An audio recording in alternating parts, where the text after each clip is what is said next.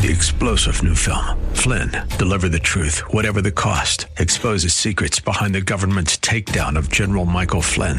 Flynn knew what the intel world had been up to. He ordered the first audit of the use of contractors. This set off alarm bells. He told the truth. He was the most dangerous person for Donald Trump to hire. They had to get rid of Flynn. Flynn, deliver the truth, whatever the cost. Available now. Watch it today. Go to salemnow.com. salemnow.com. Whatever occupies our thoughts and our time, that's what we treasure.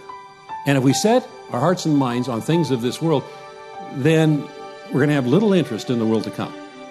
But if we're storing up our treasure in heaven, our attention is going to be directed towards heaven. We're going to think a lot about heaven. That's Pastor Leighton Sheely, and these are thoughts that need to be brought to our attention on a regular basis, don't they? You're listening to Study Verse by Verse, an outreach of Church of the Highlands in San Bruno, and he's continuing his look at the Sermon on the Mount in the book of Matthew. If you want to follow along, I encourage you to turn to the 6th chapter, and if you'd like to let Pastor Leighton know that you listen on a regular basis to this broadcast, go to their website at highlands.us. Here's Pastor Leighton. You know, every believer can do a simple self-examination that reveals our spiritual condition. What we do is audit and evaluate how we invest our time, talent, and treasure. Pull out our calendar and we look at that. We pull out our checkbook. If we still have that, we look at that. Are we investing our talent in ministry of the church that God's called us to do? Verse 22, the eye is the lamp of the body. So if your eye is healthy, your whole body will be full of light. But if your eye is bad, your whole body will be full of darkness. If then the light in you is darkness, how great is the darkness? So here Jesus is describing the spiritual vision that his disciples should have to clearly see what God wants us to do and to see this world from his point of view. He's using the eye in a metaphorical sense.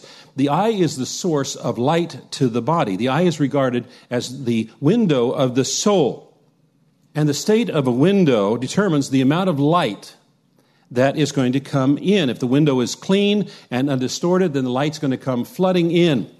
But if the window is colored or distorted or dirty, then the light is going to be hindered. And an eye that's not functioning properly doesn't allow the person to receive the benefits of the light. And light is important because light brings clarity in discerning good from bad. Let me give you an example. I like English muffins.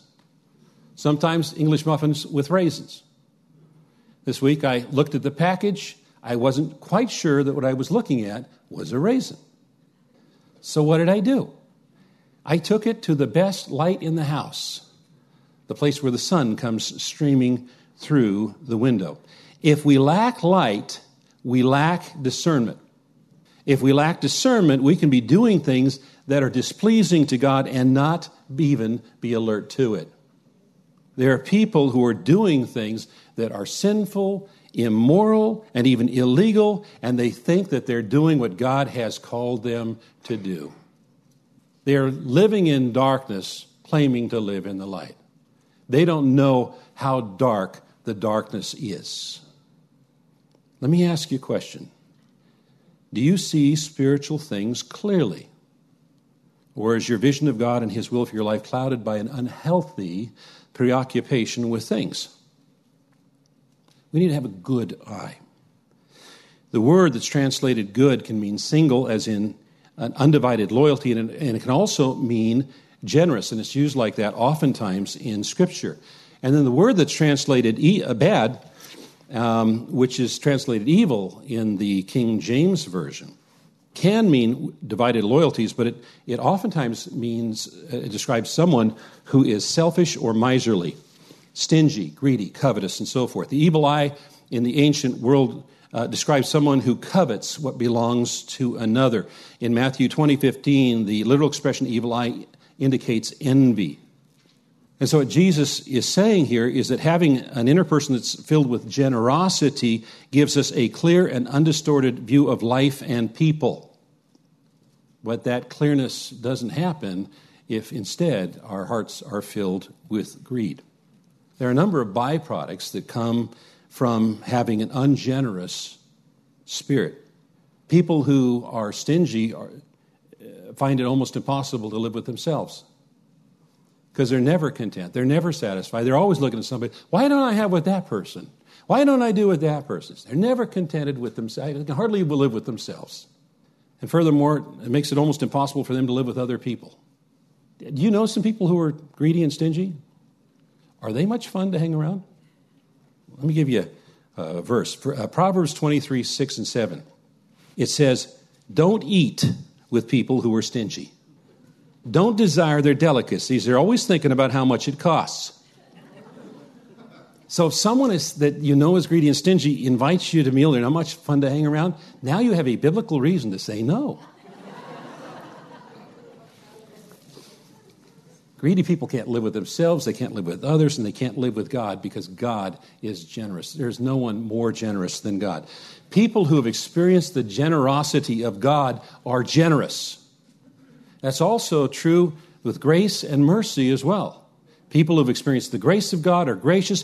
People who have experienced the mercy of God are merciful. People who have experienced the generosity of God are generous. Verse 24.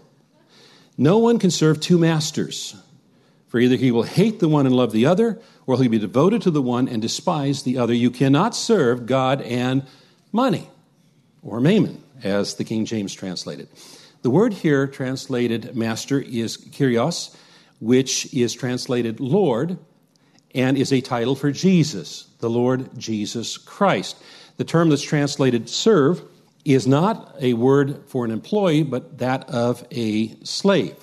A person can be employed by more than one employer, but a slave can only be the slave to one. Every moment of their life belongs to their master. You see, being a Christian is not a part-time job. It's not even a full-time job. It's a whole-time job. We are never off duty as Christians. Either we store our treasures with God and focus our eyes on Him and serve Him alone, or we really don't serve Him at all. There's no part-time loyalty acceptable to Jesus. He wants our full-time devotion. You cannot serve God and money. Greed and covetousness is one of the favorite snares of the evil one. That's why there's so many warnings in Scripture against being covetous or greedy. Mammon is a transliteration of the emphatic form of an Aramaic word, mamona, which means wealth or property or material possessions. It's an interesting word because its history gives us some really interesting insights. Originally, it wasn't a bad word at all. In fact, the scholars tell us it's used in the Old Testament. Deuteronomy 6:5, love the Lord your God with all your mammon. And Proverbs 3:9, honor the Lord with your mammon. But over time, this word changed in meaning as words do change in meaning over time. At first, it came from a root which means to entrust, and it described what a person entrusted to another for safekeeping. But over time, it transitioned from meaning something that is entrusted to something you trust. Not entrusted, but trusted. And surely there's no better description of a man's God than to say that his God is the power in whom he trusts. And when a person puts their trust in material things, then material things have, in effect, become their God.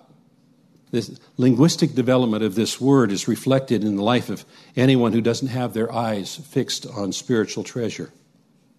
Have things become your God? Or is God Almighty central in your life? Jesus clarifies how we ought to look at things.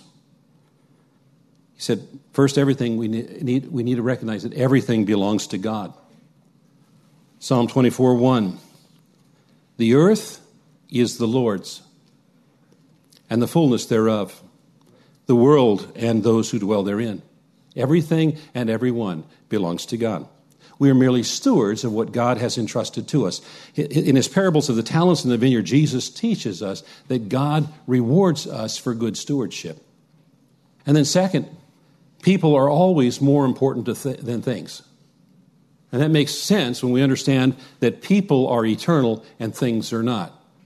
And then third, wealth should always be a servant and never the master.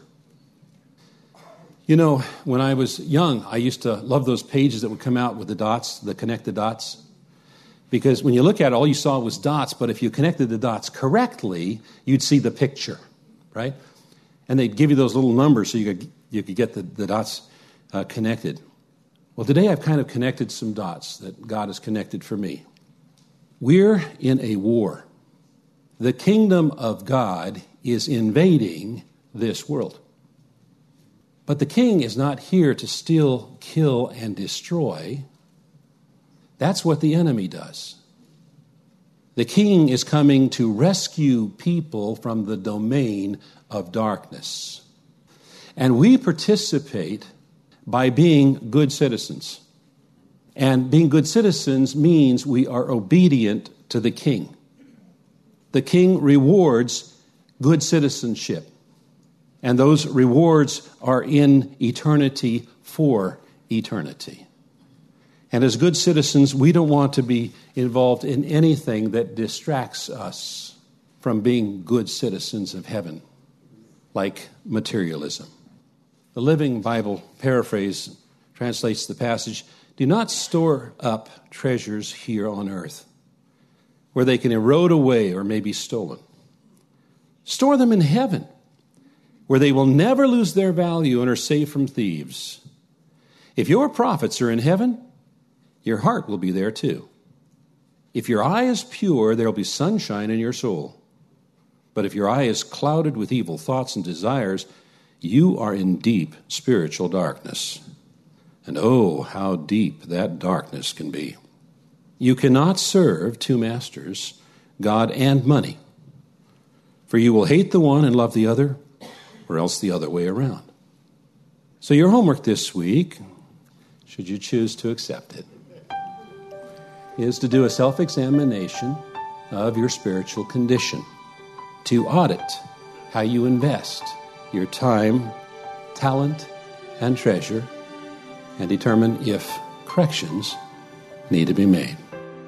And if that sounds perhaps a little daunting, well, think in terms of a spiritual budget.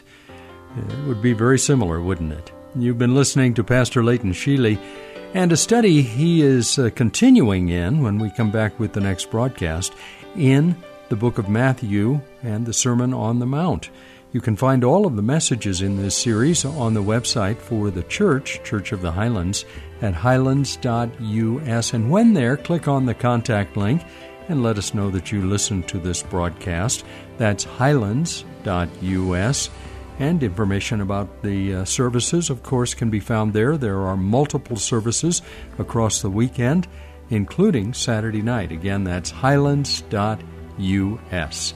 I'm Mike Trout. Thank you, as always, for joining us. We'll be back with our Thursday broadcast tomorrow at this same time as Pastor Leighton once again opens the Word of God and we study verse by verse.